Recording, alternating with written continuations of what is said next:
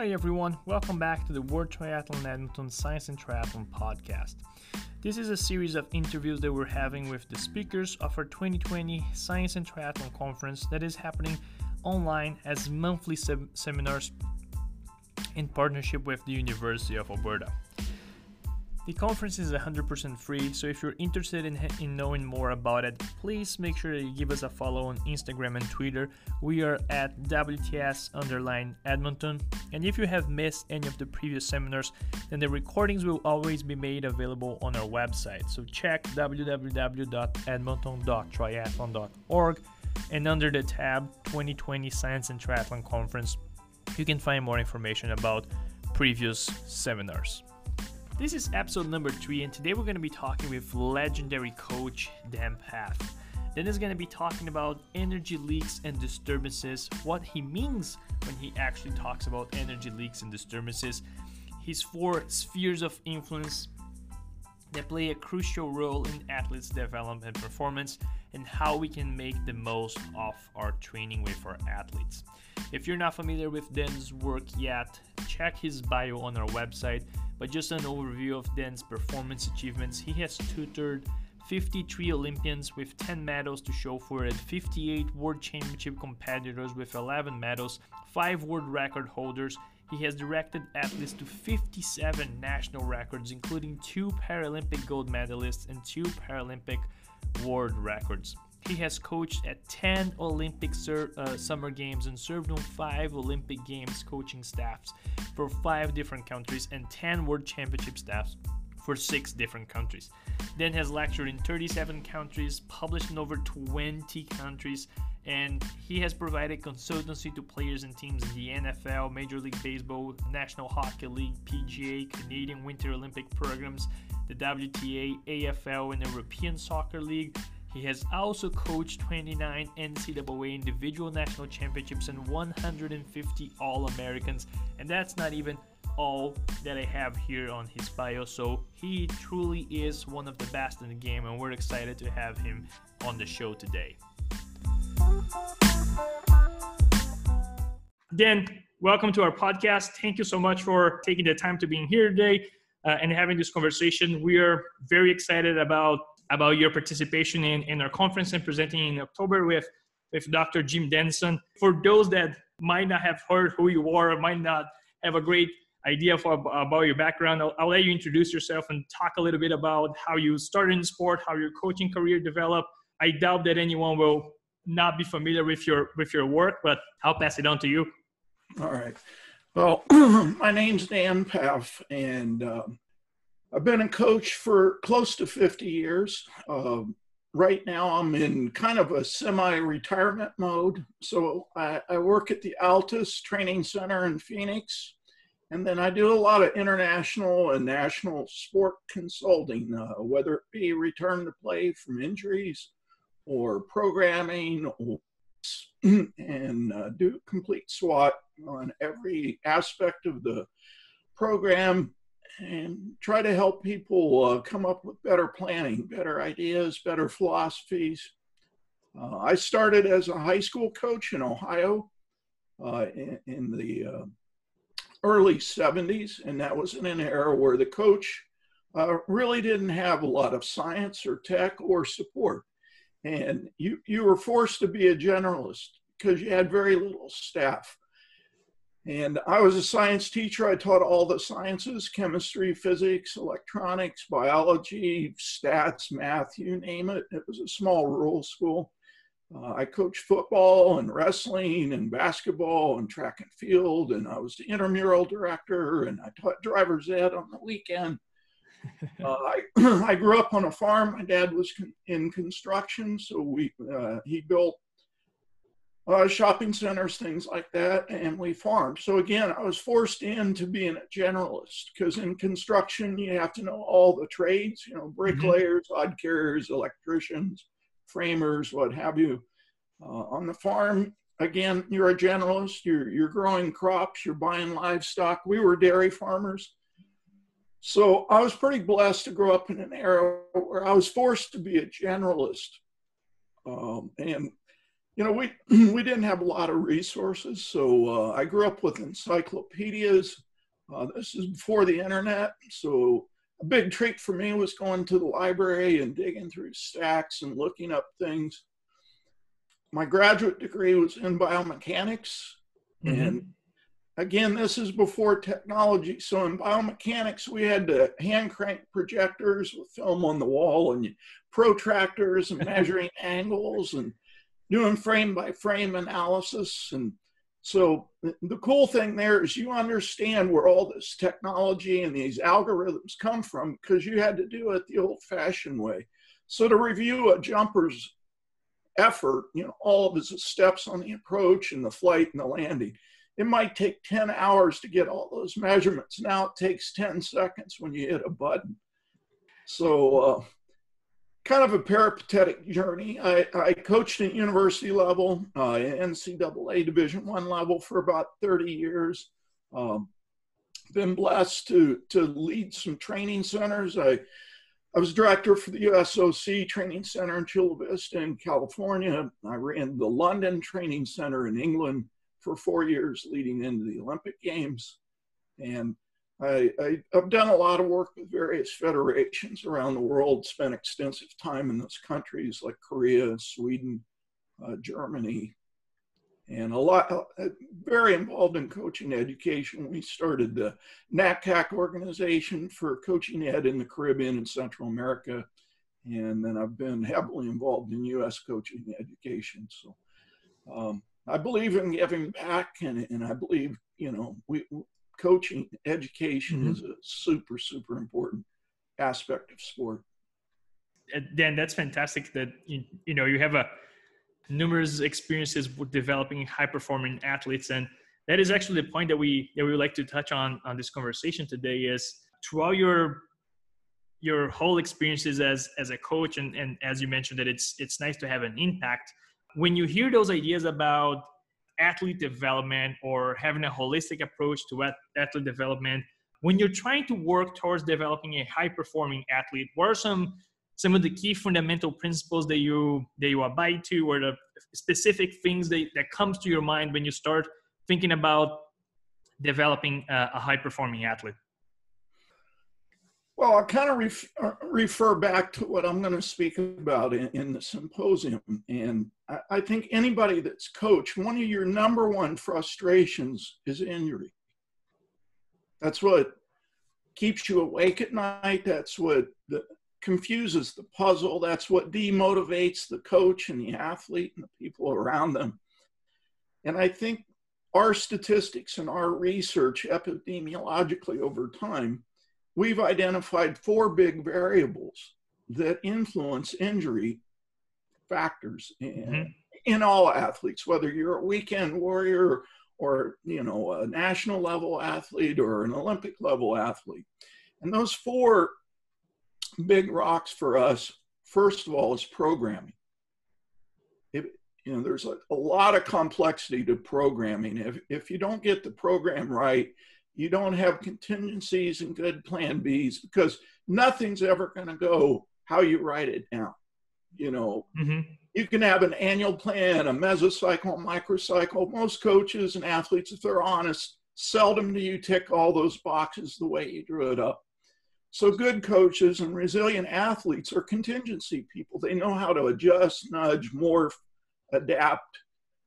When we play with the big rocks like volume and intensity, but density and menu selection and hierarchy of menu items, all of those things are unique puzzles. So programming is number one. For us, biomechanics. If you're mechanically sound, then you have less risk of injury and you have greater functional efficiency. So identifying a technical model, yes, there's bandwidths to all models, but having a model that you teach to and that you hold people accountable. It's amazing to me in endurance research and running and swimming, cycling, everyone talks about economy, running economy. But then when you ask coaches and athletes, what are you doing to monitor it and what are you doing to improve it? They're just, oh, it's important. Yeah, well, if it's important, then what are you doing? And so I'm a bit biased. I believe there's technical models for various sport expressions, and there's bandwidth, genetics, injury compensation, stage of development, whatnot. But you don't see any world-class marathoners running with their arms perfectly straight for 26 miles. Mm-hmm. There's certain characteristics of gait, from mid stance to toe off to leg swing to where you contact the ground. You can get into arguments about amount of supination or pronation or dorsiflexion, but there's a bandwidth to all those landmark positions and movement expressions.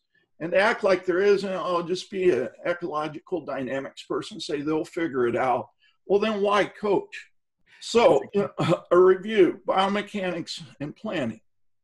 A third would be lifestyle.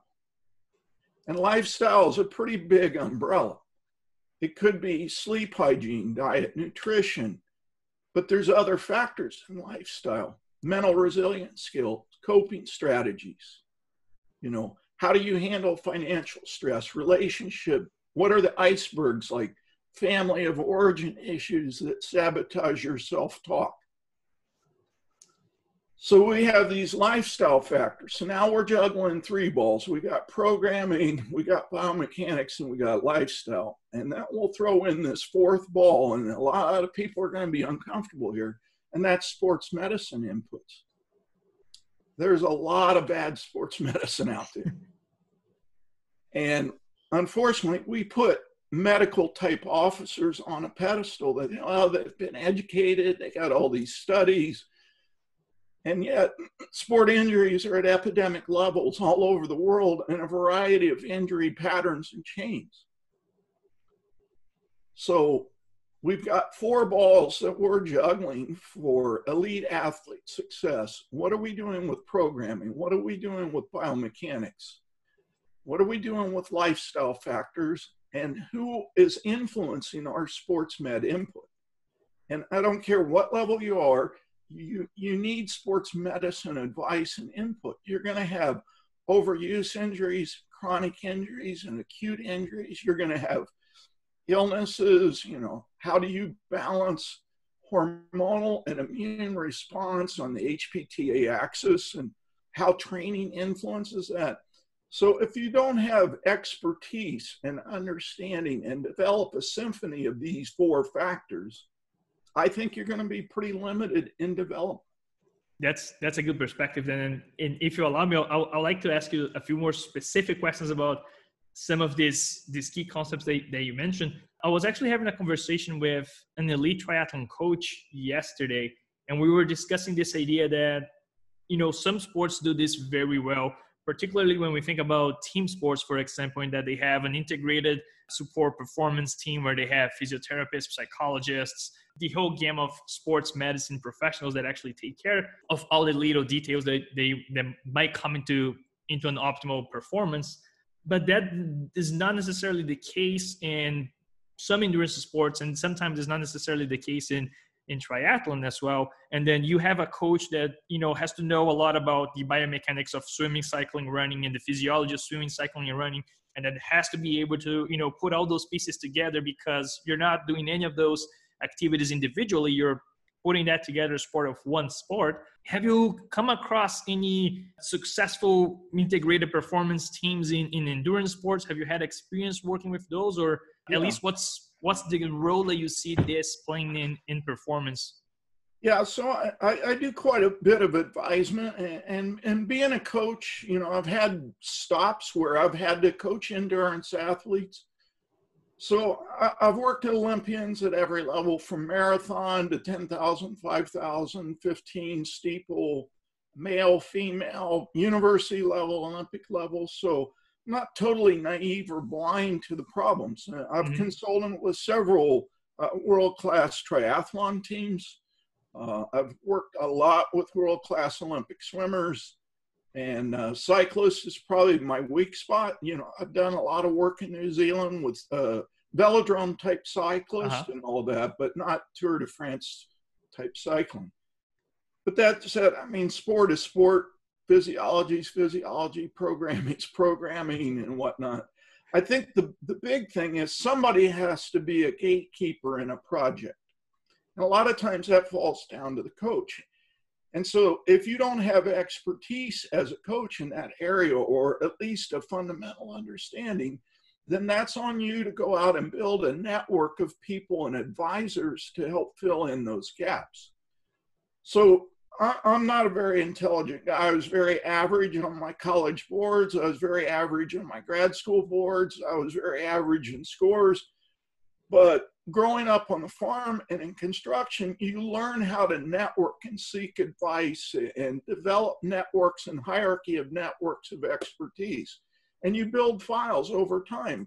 So like if I get a weird radiology report, I have 4 or 5 radiologists that are excellent in sport that I'll send out the film or the report to and say, look, I'm confused, I'm struggling here. And I wait for a consensus from these 5 trusted guys into my network. So I always get the excuse, well, we don't have budget, we don't have access. Well, with the internet and FaceTime and Zoom and whatnot, there's no excuse for not building networks. And there's ways to develop networks. I call it horse trading. You don't have money, what can you give them? Can you give them data? Can you be a part of their research or whatever? There's ways to massage, nudge, and build networking. But ultimately, it depends on the gatekeeper to build these integrated teams. And if you're going to wait on the federation or your club to build it, you're going to wait your whole career. It's just not going to happen. So you have to be proactive and build. And we know from great clubs and teams and federations and programs what an integrated team looks like. So we can identify the players. You talked about psychologists and maybe psychiatrists and soft tissue people and a radiologist and fascial expert and biomechanist and a physiologist. You can build those things out, or at least you can tap into people. Like a lot of times I'll chase a world-class researcher. He's too busy, blows me off. I'll find out who his grad students are. I'll start emailing them. Somehow I'm going to get connected into that lab to expand my knowledge base. So I really think it's about curiosity and willpower on the gatekeeper's watch, if you will, to build these teams. Yeah, and that's a nice perspective that you put in terms of just finding those people in labs around the world, or the top researchers. And one of the things that I've noticed over the past few months is that lots of those people have a little bit of extra time on their hands right now, and they are very willing to actually have these conversations with people who reached out. I've been trying to create my own networks, and I've been reaching out to quite a few people, and the responses that I've been getting have been extremely positive, and I've been having weekly or bi-weekly conversations with some of the top sports scientists in the world, or some of the top coaches in the world, and it's been really good from that perspective. And there's no reason why a triathlon coach couldn't start putting those networks together and start enhancing their teams and their athletes' performance.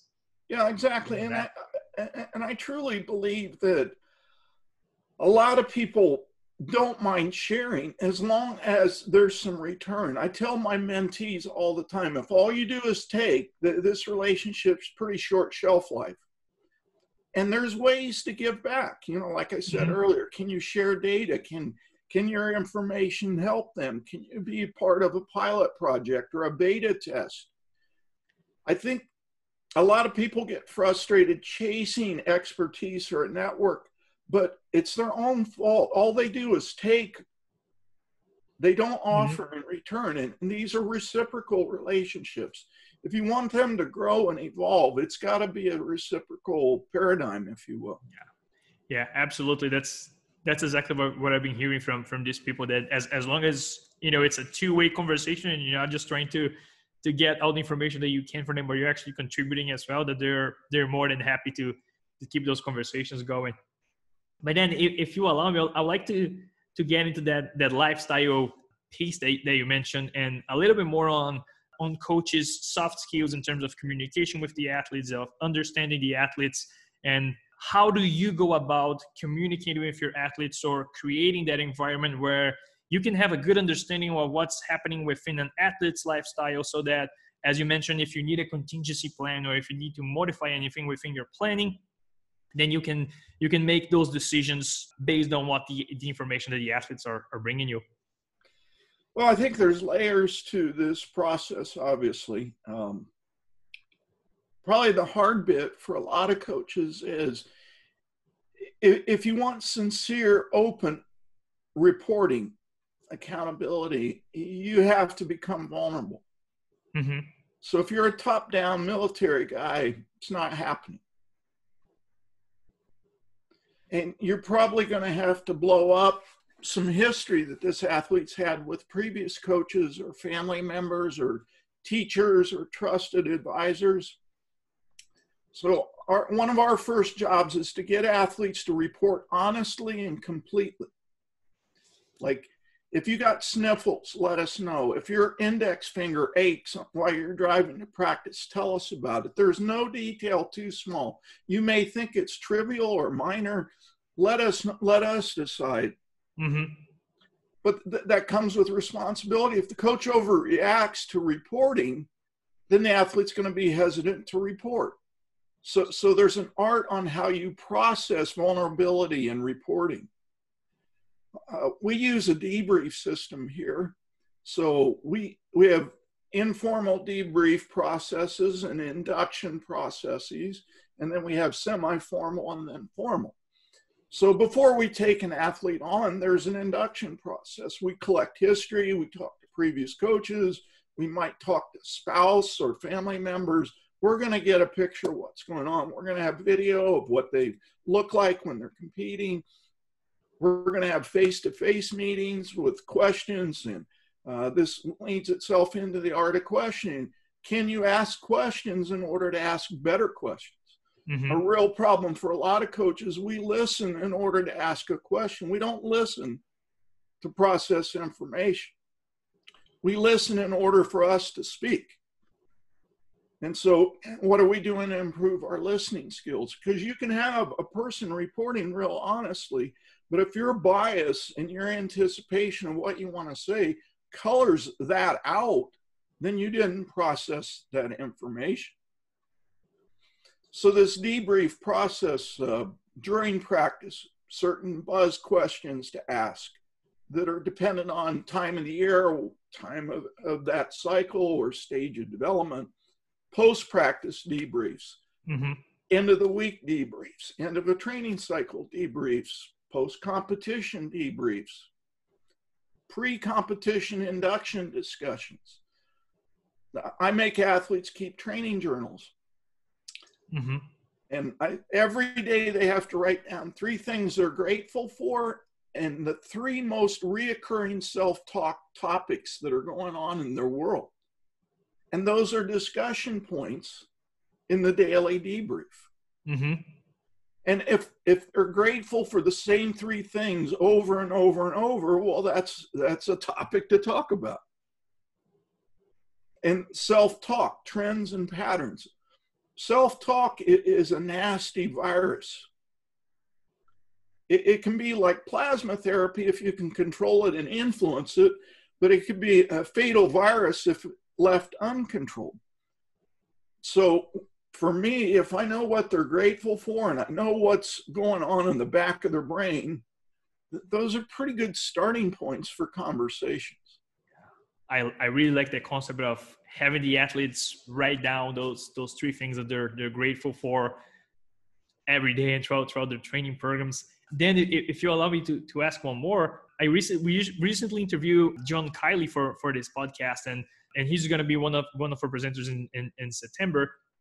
And John was talking about this idea that he has on that periodization paper that he wrote, that training adaptations happen on this background of an emotionally, mechanically loaded background that the athletes might have when they come to a training session, so that he always takes those first 5, 10, 15 minutes when the athletes come in and they're warming up and everything to try to make sure that the athletes are starting to prepare mentally for the training session and psychologically for the training session, so that they're in the right mindset to actually train and perform to the best of their extent, and then consequently get the training adaptations from that one training session.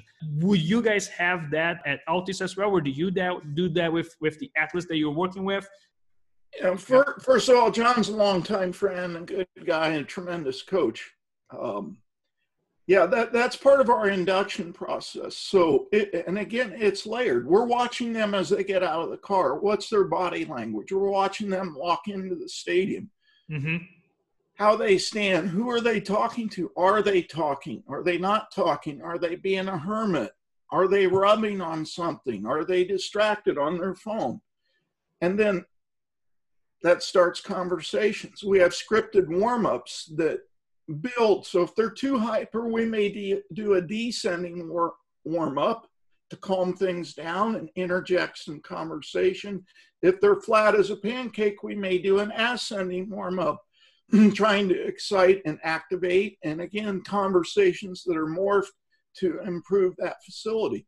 So it's a never-ending screening process, and that screening process determines feedback loop, induction questions, debrief questions. So it's kind of a cyclic world the whole time where we're monitoring, and those monitorings and metrics are influencing conversation and strategy of training methodologies. Mm-hmm. Yeah, and that's an interesting take on warm-up as well, because it's one of the things that I want to say that we definitely struggle as a group when we're discussing with students at a sports science or exercise physiology program in university, that when we discuss warm-up, we discuss warm-up specifically based on the physiological benefits that you might get from a warm-up. And there was even a recent paper that came out saying that, if you're only performing a 20-minute cycling session, then actually performing a warm-up has no impact on your performance. So technically, you can just skip the warm-up and not do that. But then having this background, this idea of everything else that you can do as part of your warm-up makes perfect sense in terms of, maybe not in that one specific session has an influence, but over the long term, this is going to have a massive effect on how you adapt to training. Well, and I think some of this is a little bit of definition too. So you may not do what is looking like a classical warm-up, but say you're a runner and you get out of bed and you slam a coffee and you go on a 10-mile run. You probably don't jump into that run's pace right out the door. There's probably a segue in tempo and postures and range of movement. So in my mind, that is a warm-up. Mm-hmm. So what are you saying to yourself? What are you monitoring in that segue into the actual output metrics that you desire for that? So like in Olympic lifting, these guys, they don't really do a warm-up. They come into the gym, they get with a bar, they do a few movements, they add a little weight, do a few movements, a little more weight, and then they start the workout. Well, so that's their warm-up. It may not be the classic, let's stretch or do drills or something, but warm-up is an ambiguous term. And to me, warm-up is what activities you're doing from the minute you start a session until you get into the meats and bones of that session. Anything leading up to that, to me, is a warm-up.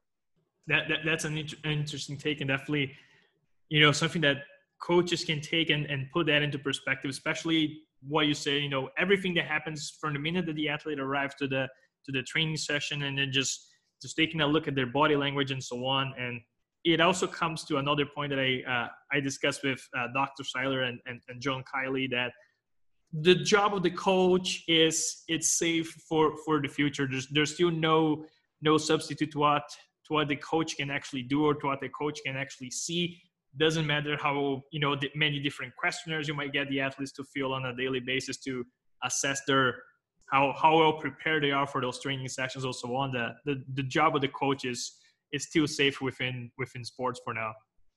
Yeah, well, I think there's a human element in sport, and no matter how advanced we get with artificial intelligence and all these algorithms and whatnot, we haven't figured out a way to crack the code for intuition or wisdom.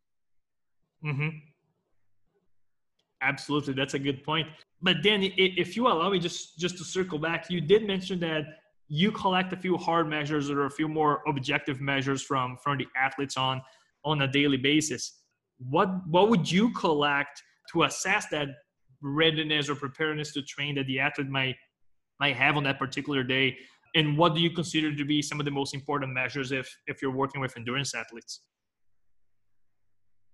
Well, I mean, there's layers of measurement, metrics, and analysis.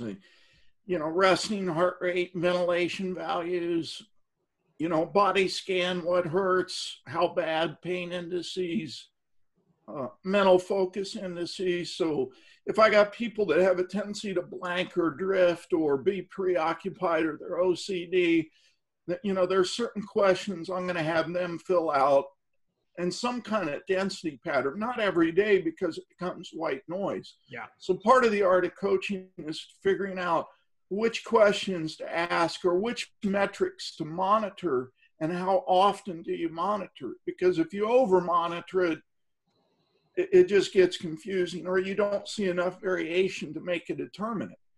Do you do HRV? Well, HRV, if you don't build your own norms over time with your certain populations, you may overreact to some data. So a lot of times in the warm-up, because I've always worked, seldom have I worked where I've had great facilities and staffing and resources. So I've been the guy. So I have to get some field measures. So I'll look at coordination ability, postures, body language, rhythm, look at eye twitch. If they're staring into space during warm-up activities, they're not really switched on from an ocular sense. Well, if the eyes aren't switched on, body movement's going to be compromised. The simple things like tone of voice, or if you got an athlete that talks all the time and they go silent, something's wrong. If you got a person that never talks, they start talking, something's probably wrong. Tone of voice, I got people when they're stressed, they get whiny. I got other people when they're stressed, they get very aggressive. So, there's field things that you can develop over time, I think, to determine degree of readiness.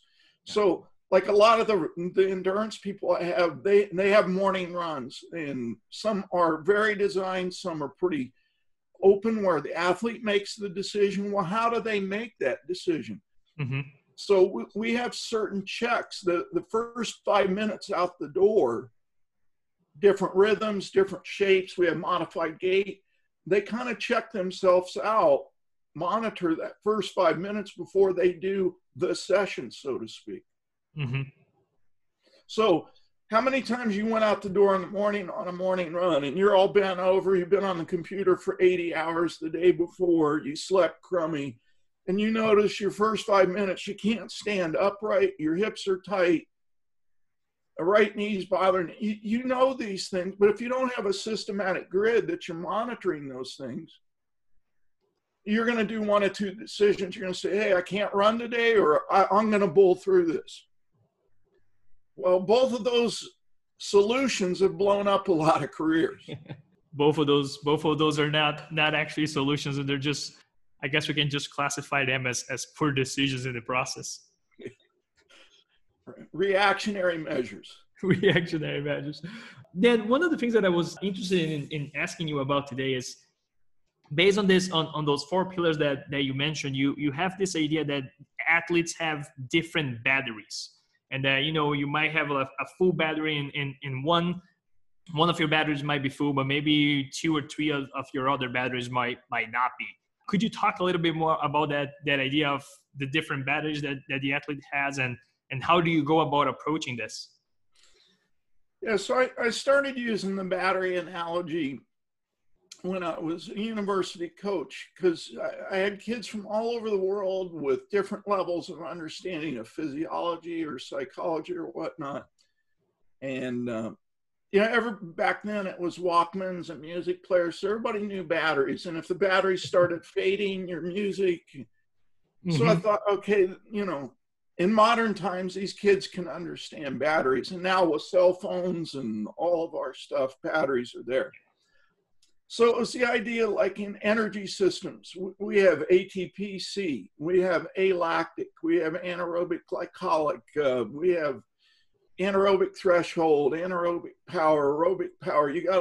So these are like battery systems. And we can pull from a battery system if we got gaps, but then that's going to compromise the net battery output of all those systems. And, you can look at this. There's hormonal batteries. There's immune batteries in the biologics. There's neurochemical batteries and the balance of those battery systems. On a global sense, there's cognitive batteries, emotional batteries, physiological batteries. So you got all these various battery systems, and yeah, you can, and this gets into training design, you can charge up some of these big batteries, but if you got gaps or you ignore other batteries, eventually they're going to start pulling current from your good batteries. And that's also in programming design. If all you do is charge low hanging batteries and you forget to charge your main battery, again, the system's going to have failure. So I like the battery idea to try to explain or corral cats, if you will, on the complexity of all these drivers that are involved in movement expression and sport. I'll let you talk more about that on your presentation in October, and just leave the listeners with just a little bit of a teaser here. And then when we start discussing these different models of approaching athlete development, one of the key things that we're trying to do with this conference and with the 2017 conference that we had is, how do we plan ahead for the challenges that that endurance sports and triathlon in particular might bring to coaches and athletes and sports scientists and researchers and so on. So how do you see this process of developing athletes? Do you see any changes in the near future, or what do you think that we should be doing differently in the near future to make sure that we are successful in this process? Well, it kind of jumps into this big topic of long-term athlete development. And I really struggle with that concept. A lot of research, a lot of attempts. I mean, if you look at the world leading soccer academies, football academies, they're not doing a very good job. No, there was one team in London that less than 1% of their academy players were on the main team. But they were spending millions of dollars in facilities and all of this. So I think the number one problem I see with youth and adolescent and maybe even high school development is we're trying to train these kids like they're already elite. And there's a lot of burnout and frustration and labeling and classifying. I work in the NHL in the hockey world, and the guys I really enjoy are the guys that weren't the superstars all the way up. They were just grinders and they found a way into the league, or they were late development people. So when I look at that, I'm curious, okay, these late arrivers, how did they get there? So I'm going to study their journey. And these kids that burn out or ended up injured all the time, how did they get there? And it sounds cliche, but one of the things that we're seeing missing is kids aren't having fun. We do sport, we do recreation for enjoyment, for self-discovery, for curiosity.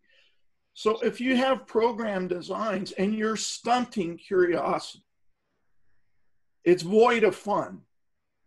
It's void of self-exploration. It's doomed to fail. We've done tons of study in track and field on world-class, world juniors, under 21s, so on and so forth. Very few make it to the senior level. And the two big rocks for that, in my opinion, are the program and the coach did not evolve. They just kept doing what they were doing when they were successful and trying to do more of it. or the sports injury situation crashed the train. So they got bad advice, or they went down the wrong path trying to address the injury problem.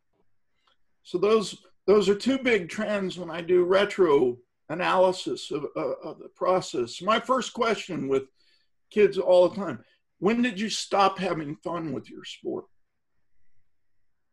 When did you stop being curious? Yeah, it's interesting because from the 2017 conference, there was a paper published on the future proofing of triathlon and this expert consensus and recommendations on what the sport could or should actually do moving forward to ensure that. And this, on this one topic, specifically on athlete development, that fun piece comes over quite a lot. And one of the experts that was interviewed for that paper, he actually mentions that, like you're training 12, 13, 14 years old, the first thing that the coach was saying that should come to their minds all the time is this fun? Are we having fun with this training session that we're having today? And then as the athlete progresses along the way, trying to make sure that the process is not always just coach led, but it's also athlete led as well. So that, like, as you mentioned, that curiosity piece is always there, the fun piece is always there, that the athletes can discover a little bit more along the way and I guess keep their engagement and progress in the sport. And like you said, maybe these are going to be the grinders that find a way to always stick in and make it to the high level. And there's a sidebar to this too. This problem of treating these younger developing athletes like they're senior mature athletes. Kids want to compete and want to see where they're at. And we get so busy training people, we forget to let them compete. Like, I work with some age group track and field kids. We have competitions 2 or 3 times a week. And some part of the training session or a mock competition or whatever, they want to see progress and change and to challenge themselves. If all I'm doing is training, they don't have the intellectual sophistication to see how this is moving things forward. They need a more direct feedback loop, like, hey, I did this the last comp and I did that this comp, I'm getting better.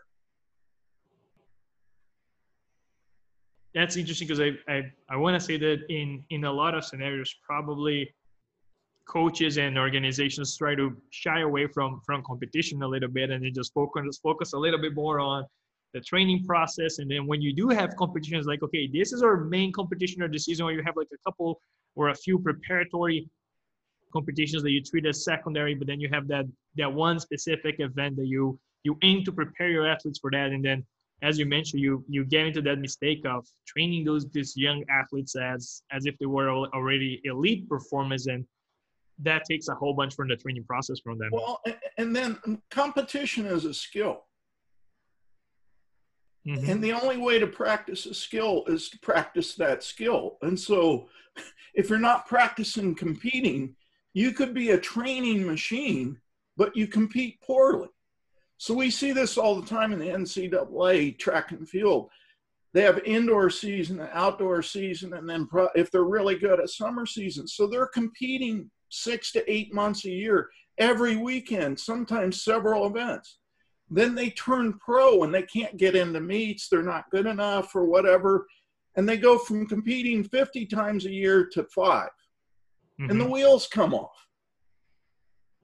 So even at that level, there's a density pattern to competitions. And I think we get, we're afraid to compete because they may get injured, or we're afraid to compete because maybe they're not quite ready. We have all these excuses on why not to compete. Or we bias our research and say, well, it's going to take this many weeks to recover and all of that. Well, there's other ways to compete.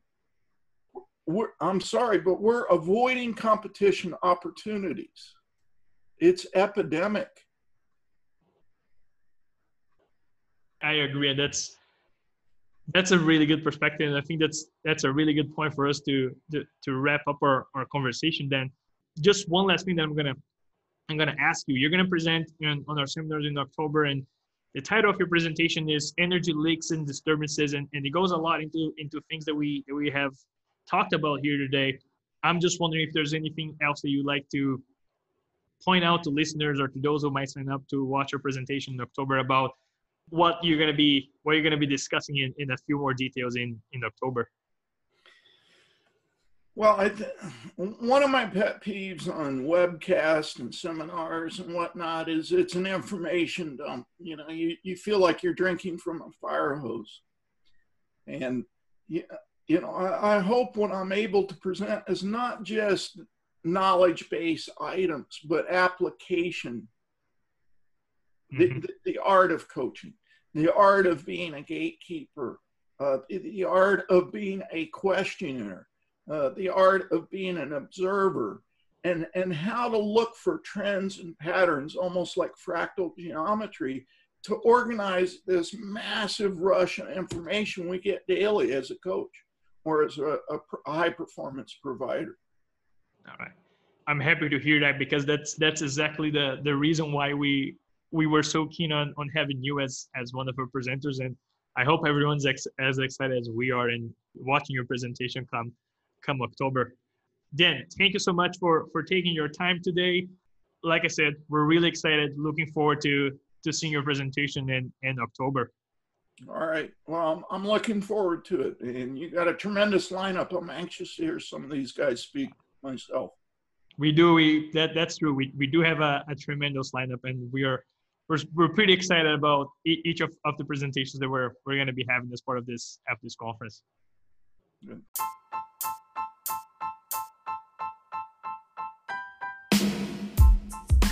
Hope you guys enjoyed the conversation with Dan today, and if you're interested in knowing a little bit more about his concepts and the ideas that he mentioned during this podcast, then make sure that you check our online conference October 8th, 11 a.m. Mountain Standard Time, 1 p.m. Eastern Time.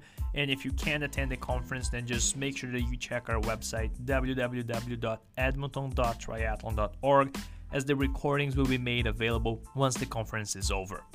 This was our episode number 3, and we look forward to bring more great content for you guys in the near future. Thank you so much.